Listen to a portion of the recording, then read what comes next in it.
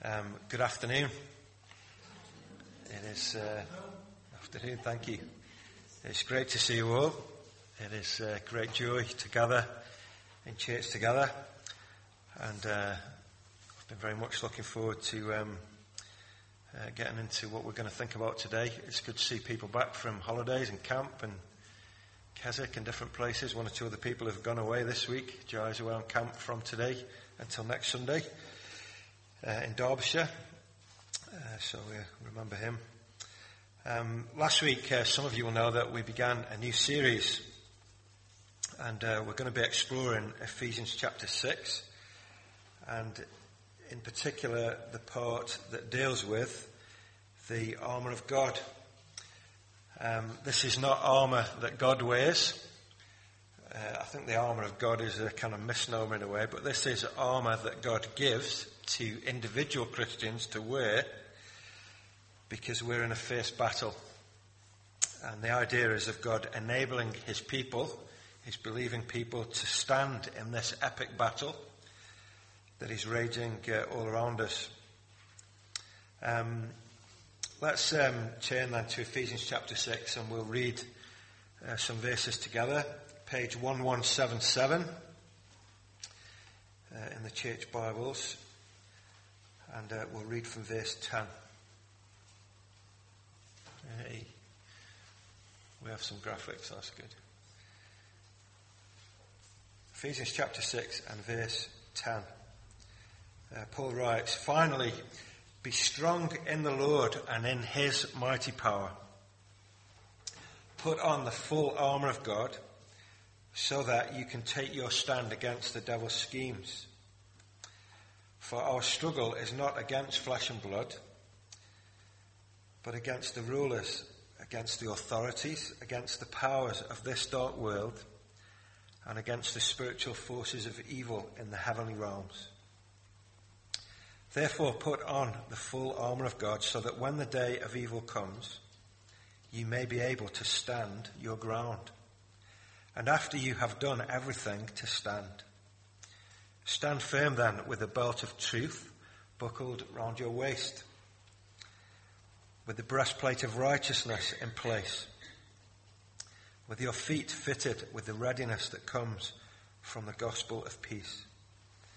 In addition to all this, take up the shield of faith, with which you can extinguish all the flaming arrows of the evil one. Take the helmet of salvation and the sword of the Spirit, which is the word of God. And pray in the Spirit on all occasions with all kinds of prayers and requests. With this in mind, be alert and always keep on praying for all the saints. Pray also for me, that whenever I open my mouth, words may be given me, so that I will fearlessly make known the mystery of the gospel, for which I am an ambassador in chains. Pray that I may declare it fearlessly, as I should." Well, this is God's word. And where are we going? Last week we began, before we look at the individual pieces of armour in this little list that make up this word picture that Paul paints, we're just having 2 weeks of introduction. So, shall I try this? Hey, look at that. The technology works. What we're doing is asking two questions. In broad terms, our two questions are, if this is a conflict, who's the enemy? And the second question is, what's the battle like? What does the battle consist of? We dealt with question one last week. If you weren't here, I'd encourage you to try and listen to it if you can. I don't think anyone ever won a battle when they didn't know who the opponent was. If you don't know who the enemy is, you're hardly going to win. And so we were asking last week, who or what are we meant to be standing against? But this week I want to ask the second question. What is the battle like? In other words, what are the two sides in this conflict actually doing? And if this is a battle between God and the forces of evil led by the devil, there's two questions there to ask, isn't there? First of all, what is God doing in his world? And how does the devil then attack and undermine what God is doing in his world? What are the two sides doing? What's God doing? And what is the devil doing to undermine that? And Paul brings this out in verse 11. If you've got your Bible open there, he says, put on the full armour of God so that you can take your stand against the devil's schemes, the devil's methods, the devil's approach, the devil's tactics, if you like. The devil is not a kind of impulsive creature, but there is a methodology, a scheme, a tactic behind what he's doing in this great conflict. So in this battle, you don't just need to know who the enemy is, we were thinking about that last week, but also what is this battle about? How is it being waged? And what are the tactics that happen? And the armour that we look at, starting from next week with the belt of truth, won't make any sense unless we get hold of the big picture first. I think one easy way for us to think about this big picture stuff is to think about Ephesians as a whole, because this section here is not just a random section, but it's connected to what's gone before. That's kind of the way things work. There's 6 chapters here. Paul doesn't just kind of jump from subject to subject in a sort of random way. And we know that because he says in verse 10, finally, be strong in the Lord. So he's been saying things for 6 and a bit chapters here. And he doesn't get to the end of verse 9 of chapter 6 and say, yours sincerely, your good friend, Paul. Thanks for reading my letter. All the best. He gets to verse 9 and he's got a conclusion to make. Finally, in the light of everything that I've said in this letter to you, about all the big picture stuff that's going on and how that's relevant to your lives, where you are, finally, in the light of all that, be strong in the Lord and in his mighty power, so that you will be able to stand. So what he's been saying in Ephesians, he's been telling them all about what God is doing in his world and in their lives. So if we want to know what standing looks like, then we're going to have to grasp some of the big themes in this letter. And so we're going to answer this question first. What is God doing? Let me give you a little context for this first, which we can overlay Ephesus on. Ephesians is such a cosmic book. We were saying last week, Paul's vision, the thing that really strikes you when you read Ephesians is the breadth and depth and height of Paul's vision. He is not just thinking about Ephesus here. His vision is like a cosmic, wide vision.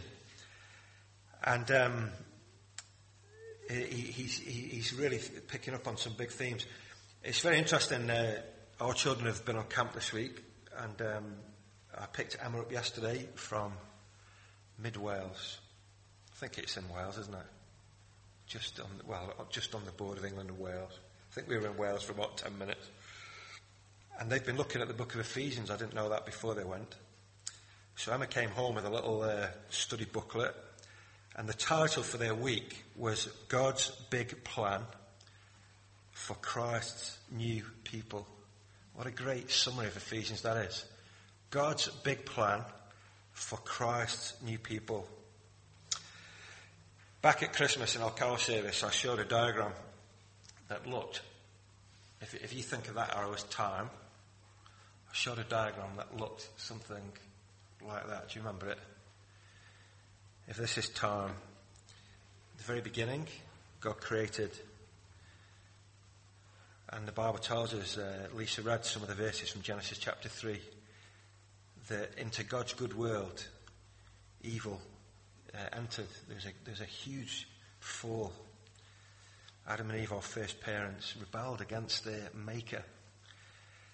And history, if we think of time, history in a way, the story of redemption is that centres in the cross is what's going on in God's world. That creation and fall, and this story of God recreating one day a new creation being consummated. So when Paul writes to these believers in Ephesus, he has all this backdrop in mind, but he relates it to them. This is a very pagan city. We're told elsewhere in the New Testament that some converts in Ephesus publicly burned on a big bonfire all of their witchcraft books. So you can imagine being in the church in Ephesus with these people who have become Christians, who were formerly properly immersed in the occult, witchcraft, sorcery. And they become Christians, they burn all their books, very expensive books, and they begin to follow Jesus. Imagine being in the church full of converts who've been involved in witchcraft prior to becoming Christians.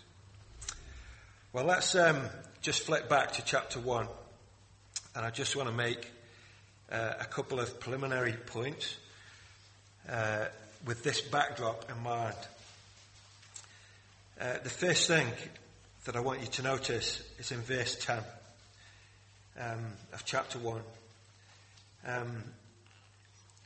Paul says, he says in verse 9, God made known to us the mystery of his will according to his good pleasure, which he purposed in Christ, to be put into effect when the times will have reached their fulfillment, to bring all things in heaven and on earth together under one head, even Christ.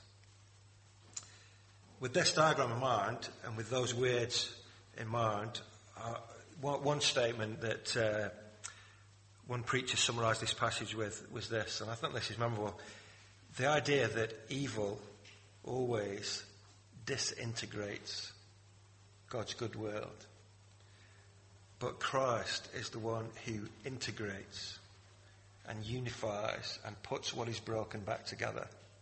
Evil disintegrates, Christ integrates. Did you notice what Paul said there? To bring all things in heaven and on earth together under one head. Integration. Where there's evil, things fly apart. When Jesus comes onto the scene, he brings what is broken back and puts it back together. And so the whole story of creation is moving towards a fulfillment that centres in on Jesus. The second thing I wanted to say is that this is something that God has planned to happen. It isn't random history that is just happening, but God has planned this. Just look with me through chapter 1 here. He says in verse 4, "For he chose us in him," that is in Christ, "before the creation of the world to be holy and blameless in his sight." God's plans were conceived before creation even happened. He talks about, at the end of verse 4 into verse 5, "In love he predestined us to be adopted as his sons through Jesus Christ, in accordance with his pleasure and will, to the praise of his glorious grace, which he's freely given us in the one he loves." He talks about the mystery of his will. We read that in verse 9. His plans, his will, his purposes. He talks about his plans coming to fulfillment one day in the future. In verse 11, he repeats the idea of Christian believers being chosen, predestined according to the plan of him who works out everything in conformity with the purpose of his will. You couldn't have a verse that was about planning any more than that, could you? This is kind of God, even before creation even happened, knowing what was going to happen and planning for that eventuality. That is why, by the way, what Lisa read to us from Genesis, in the Garden of Eden when Adam and Eve fell, that is why God could promise them, even there, as evil comes into the world, that one day someone would come who would crush the serpent's head. Because God, that was part of God's plan. This is the whole story, redemptive history. I think it's worth us saying that no one is more important in this story than Jesus. Jesus Christ, the Lord, towers over human history. He is not just a prophet. He isn't just another leader. He isn't a charismatic teacher who just got lucky. Jesus is the Lord, the Creator. The story is about him. It is for him. It's all wrapped up in him. What is interesting about that, we were thinking about this last week.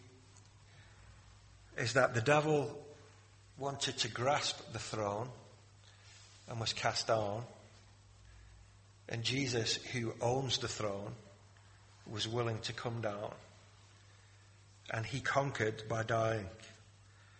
And the result is that he is highly exalted. And this whole story is about everything being brought, integrated, put back together in Christ. That is a very cosmic vision, isn't it? He's not just talking about Ephesus, but that is wide and long and deep. Now, as Paul applies this to Christians in Ephesus, I think as we just do a little crash course in Ephesians, he has three main ideas in mind. And as we go through this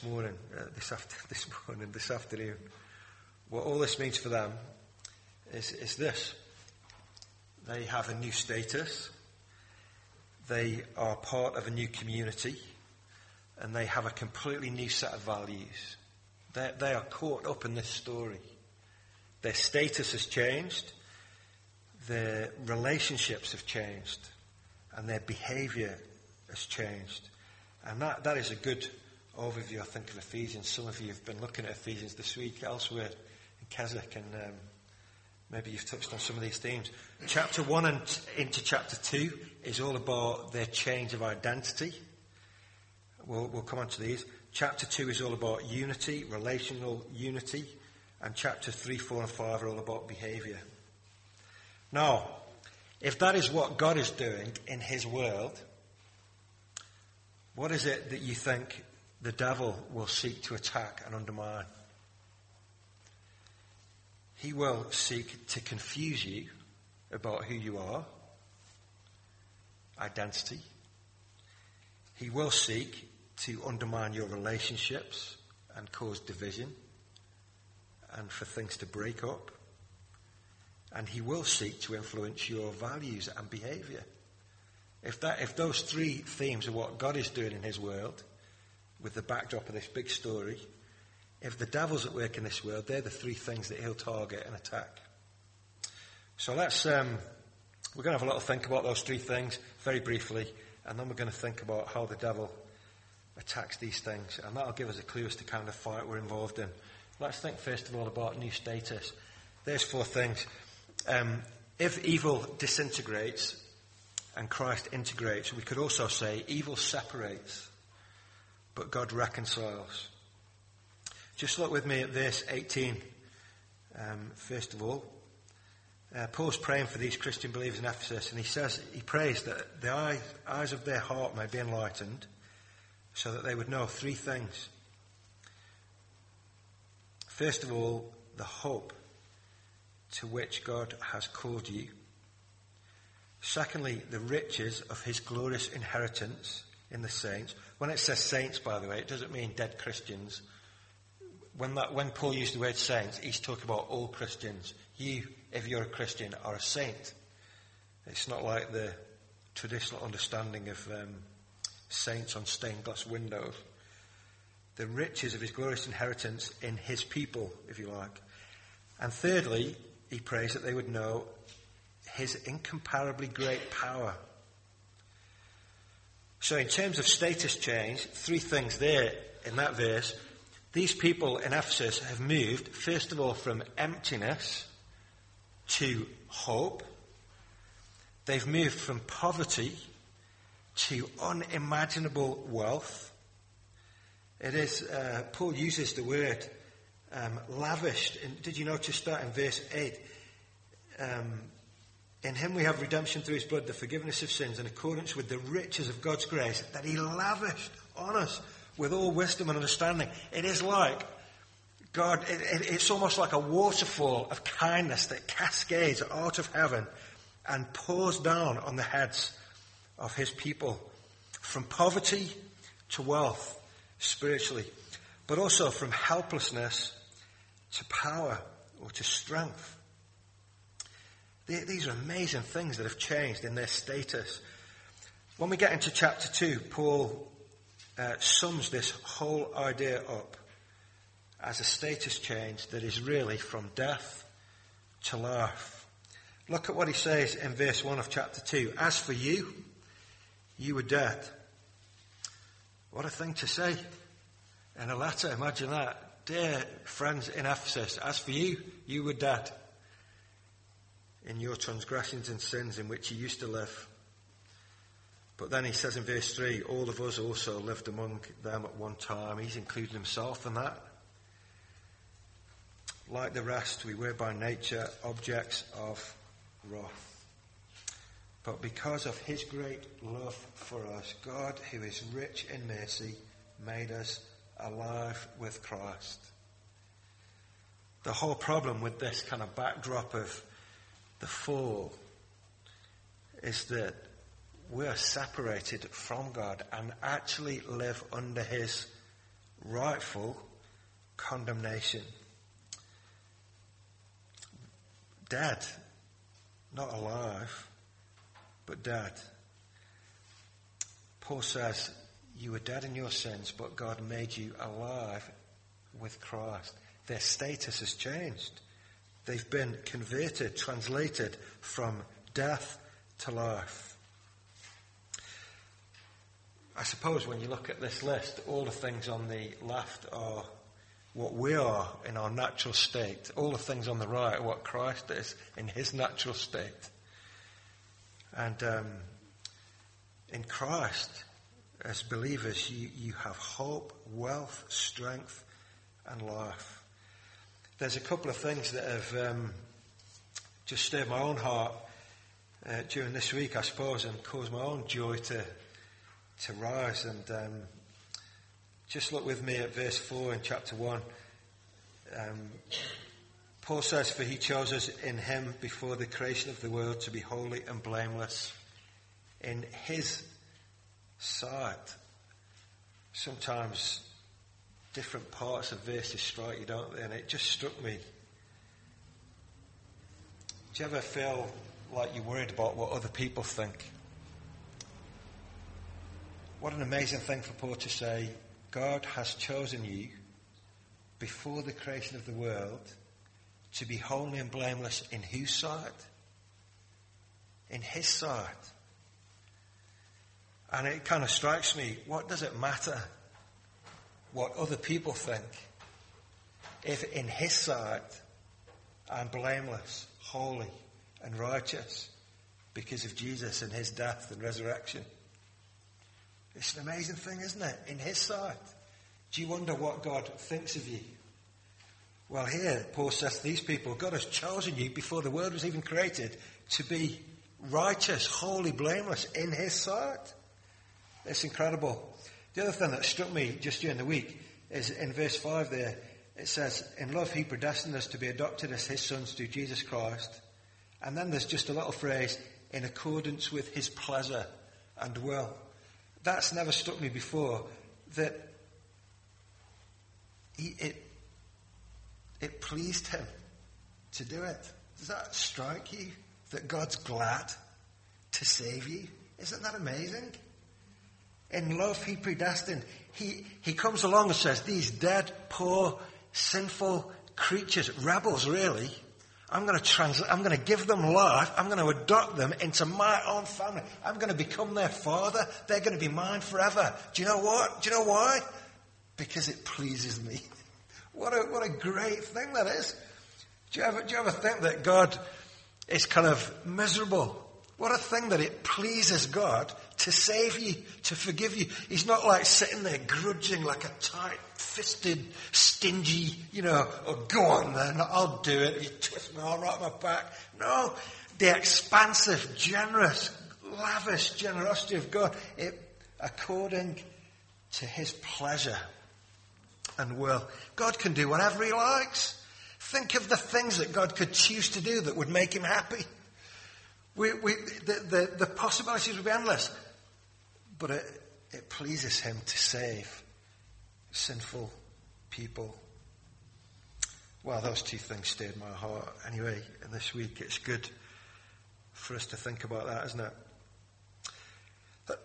Let me ask you a question now. But this is a little digression. Just for a minute. How does it happen then that someone moves from one domain, if you like, to the other.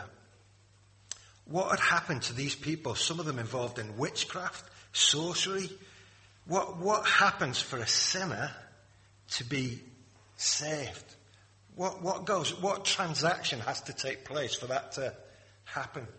How do you move from death to life? How do you know that you're alive spiritually in Christ? What does Paul say? I just want to point out what Paul says here. Verse 13, chapter 1.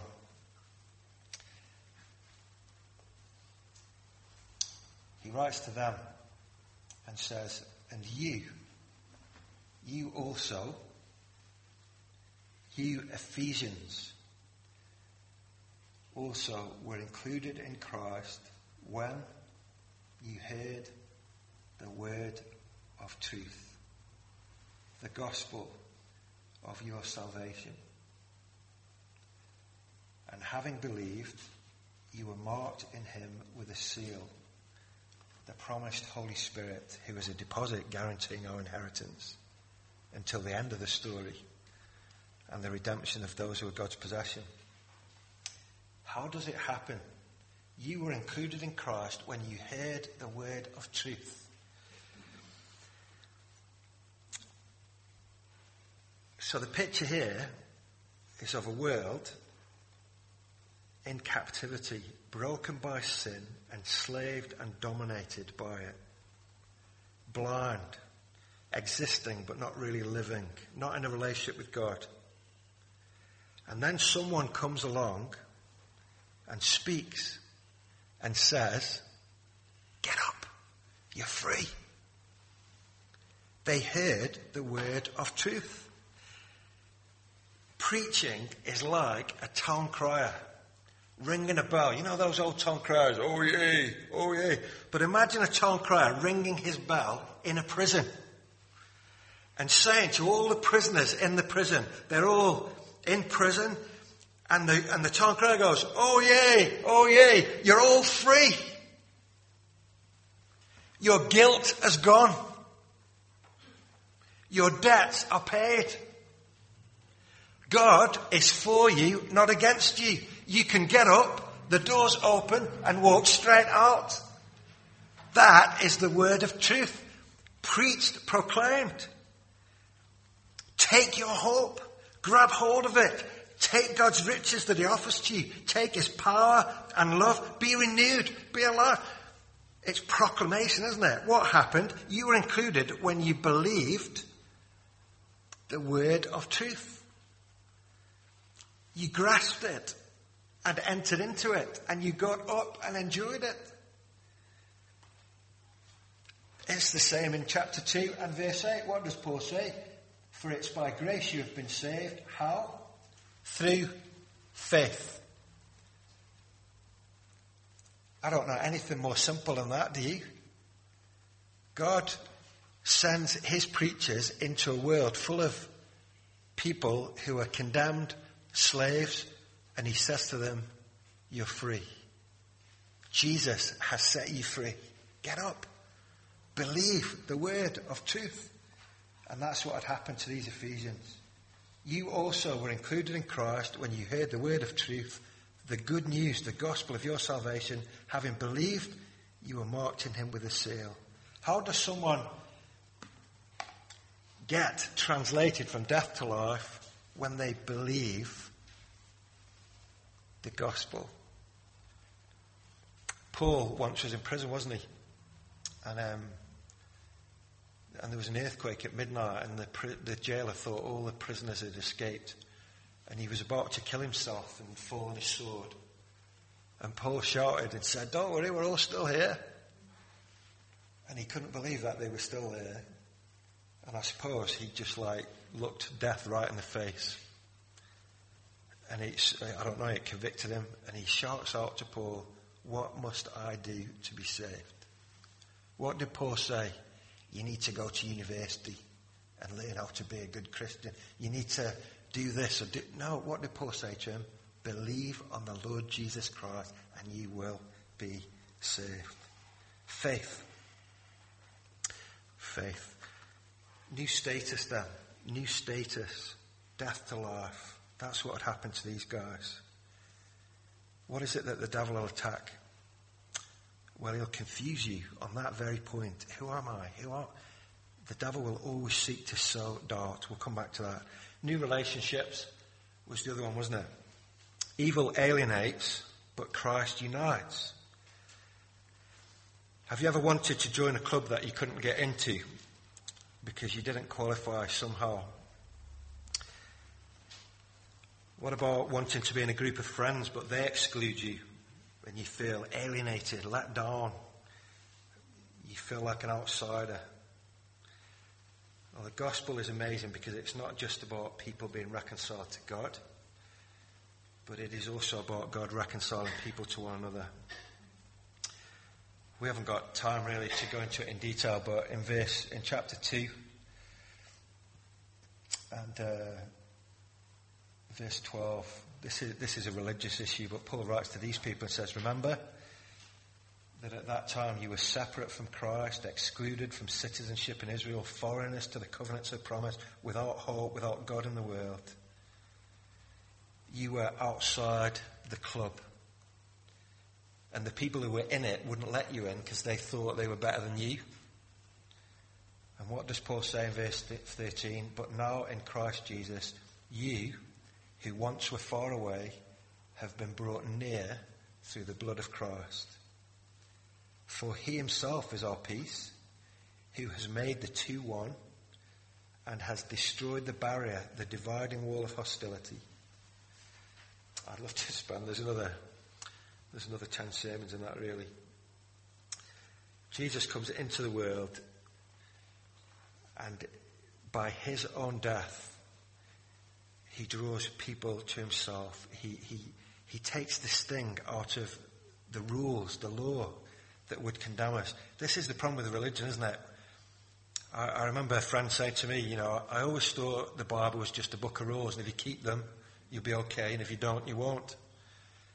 Well, that's what people think. And some people think, I can keep the rules, so I'm better than the riffraff. And the riffraff think, I can never keep the rules, and they're all snooty, so I give up. But Jesus kind of destroys the barrier between those two extremes. Actually, we're all sinners. But in his death, he pays our debt to the law we can't keep, and draws people to himself. The only door to this club, if you like, is Jesus. And if you come in faith to him, then you can be part of this new nation. And the thing that qualifies you is not your religious superiority, but Christ in his death. And that is what joins people together. That is why, as Christian people, we can never lord it over one another, because the entrance into this is the same for all of us. I'm not better than you. I have to come in the same way as you. And you're not better than anyone else. We're all sinners who need the same Saviour. And that is a great leveler, isn't it? No one of us can say to another, there's no room for you here. Because Jesus is the way in. New values. Evil enslaves, but Christ liberates. What are the implications of all this? Well, you've got a new status, a new community, and a new set of values. We don't have time to dwell on all of this, but Paul says in chapter 4, I urge you then, in the light of all this big story, big cosmic stuff, I urge you to live a life worthy of the calling you've received. He's not saying there's a debt to pay. What he's saying is, just think of the glory that is yours. And just come and be what you really are in Christ. Don't waste your life in a mire of triviality or drifting. Come and be what Christ has called you to be. And then he gives a few contrasts. We don't have time to dwell on all of these, but here they are. If you make your notes, chapter 4, verse 13. Don't be an unstable child tossed about, but a mature adult. Chapter 4:17. Don't be enslaved by your old life, but put on the new one. Chapter 5, verse 8. Live in the light rather than the darkness. And in chapter 5, from verse 21. Don't be proud, but live in humility. Submit to one another for Christ's sake. These are great themes, and we could dwell on all of them some more. My point is that this is what God's doing in the world. New identity, new relationships, and a new set of values or behaviour. Let me summarise this in the words of American pastor Tim Keller. This sums up the gospel really. This is Tim Keller's words, not mine, but Tim Keller says, "We are more wicked than we ever dared believe, but more loved and accepted in Christ than we ever dared to hope." At the very same time. Is that a hard tension to hold in your mind? We are more wicked than we ever dared believe, and yet at the same time more loved and accepted in Christ than we ever dared to hope. That's an amazing summary of the gospel, isn't it? I wonder whether you understand that and embrace that. We're asking the question, what does standing look like in a person's life? Where is the battle fought? Your enemy will always seek to undermine your status, your relationships, and your behaviour. And he will use every trick in the book to undermine these things. Just hold that thought as we ask the question then, that if that's what God's doing, what's the enemy doing? We could spend a long time on this, but I want to be simple as we close now. I shouldn't say as we close, because I've got a few more points to make, so I don't think it's like coming in the next 2 minutes. As we move to a close, his tactics are varied, his schemes are varied, and I remember when I was at university in Birmingham, there was one of the elders in the church there, where Jane and I were, he bought me a book by an old Puritan, 1700s, and the title of the book was Precious Remedies Against Satan's Devices. He wrote in the front.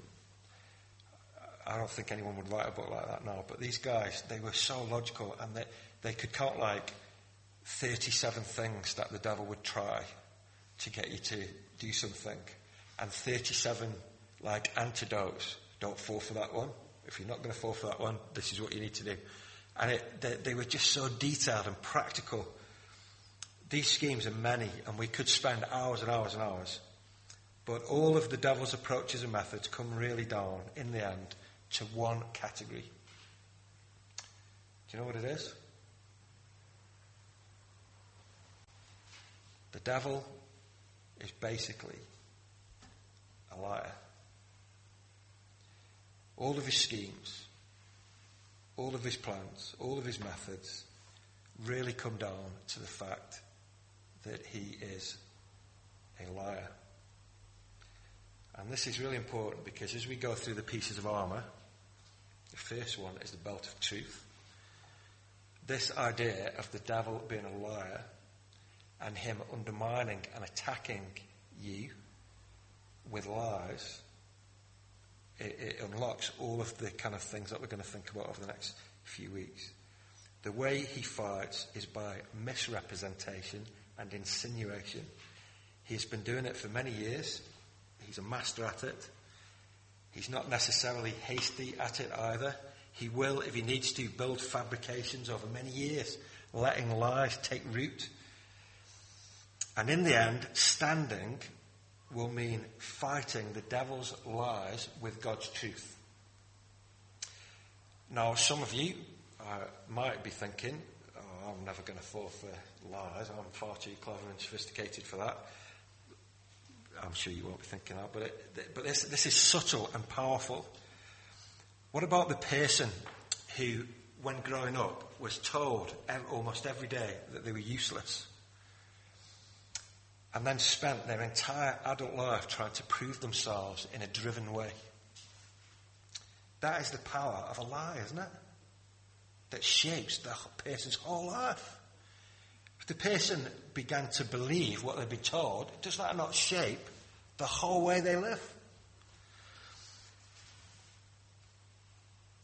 What about the person who connects happiness to their status materially?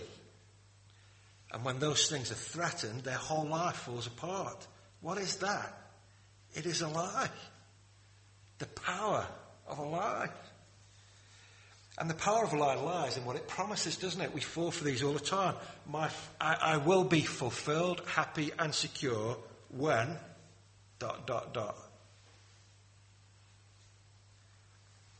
We were saying last week that evil is very complex and there's lots of facet to it, but in the end it comes down to this. If there are things wrong, either in your grasp of who you are, or in your relationships, or in your behaviour, ultimately what is wrong will come down somewhere underneath to a lie that is subtle and powerful and has you held. And the whole thrust of this passage, I think, and the whole sense of Ephesians is that if we're going to stand, we need to stand against a variety of lies, to be able to spot them, name them, and blow them up with dynamite. Let me show you. Oh, there we go. I forgot that one. Two sides to this. There's two subcategories, really. If we say the first category is the devil's a liar, the two things that the devil will do under that, in the main, are to tempt you and to accuse you. I was watching some boxing on the Olympics the other day. I'm not really into boxing, but I just switched it on to see what was on. I was looking for the cycling, really, and these two guys were boxing, and they were talking, left, right. In boxing, they talk, don't they, about, I'm left-handed, so if I was punching, I would punch harder with my right hand. So the idea is that you do a 1-2. You sort of hit with the left hand to try and just stun, and then the right hand comes in. And that's the kind of 1-2, 1-2. This is the way I think this strategy fits together. The devil will tempt so that he can accuse. 1, 2. Temptation and then accusation. This is the way it works. Before you sin, this is the idea. It's not that bad, is it? It's only a little thing. And what's more, everybody does it. I'm sure God won't really mind. And even if it is a sin, he'll forgive you anyway, won't he? And before you know it, you've started to have a little parley in your mind like that. It's on the way in, it's easy. It's a little thing. Do you know what happens? As soon as you then fall, do you know what the devil does? He turns around and says, God will never forgive someone like you. You've done that. And he accuses you.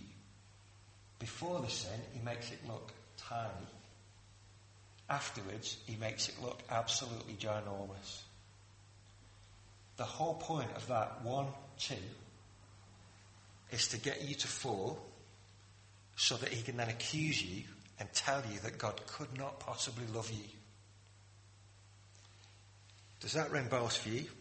The reason I've drawn it like that on the screen is that one side of this is when the devil tempts you, what he's doing is attacking God's holiness. And he's really saying, it's only a little thing. God isn't really that fastidious, is he?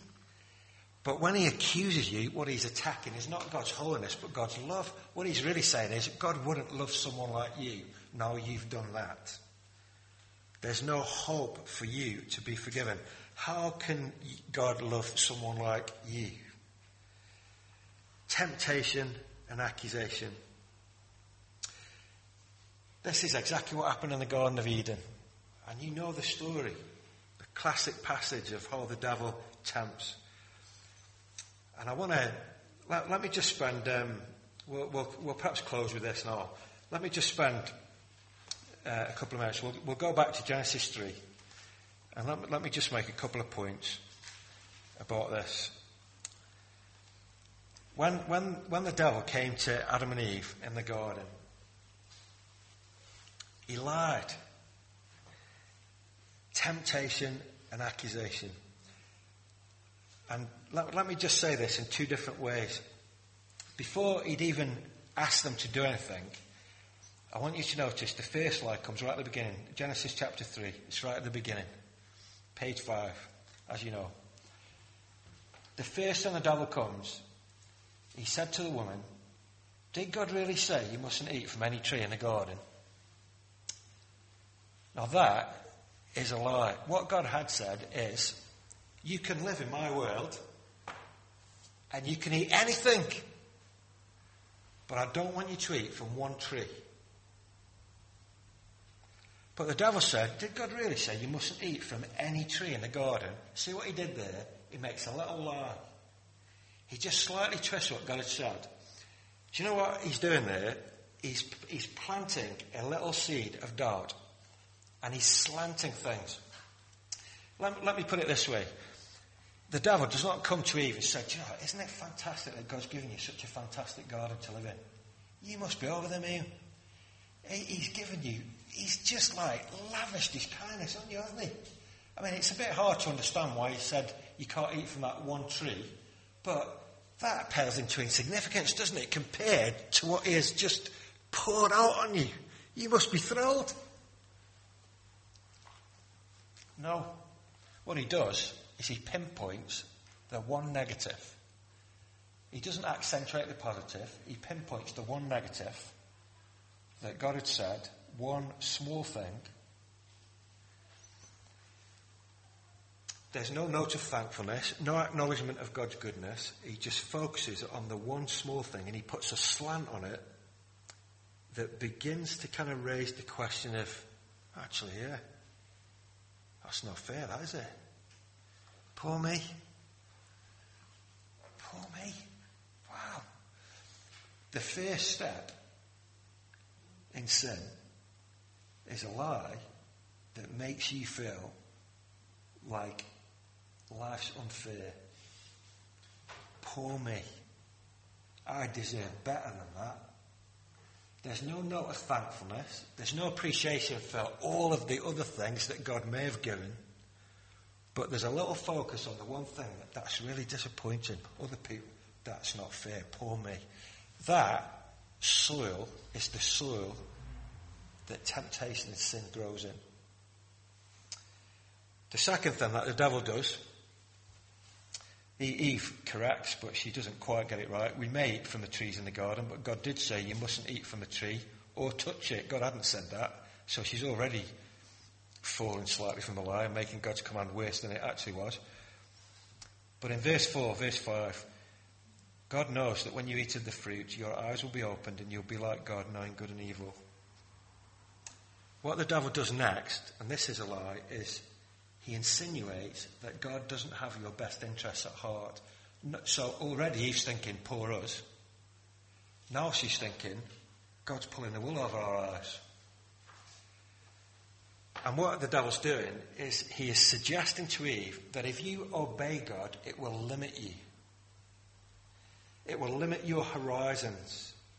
And actually, what you need to do is disobey him, and that is the path to true fulfillment. Freedom. If I said to you today, the best way for you to find fulfillment and reach your true potential is to submit your heart to your Maker and obey him fully, joyfully and unreservedly,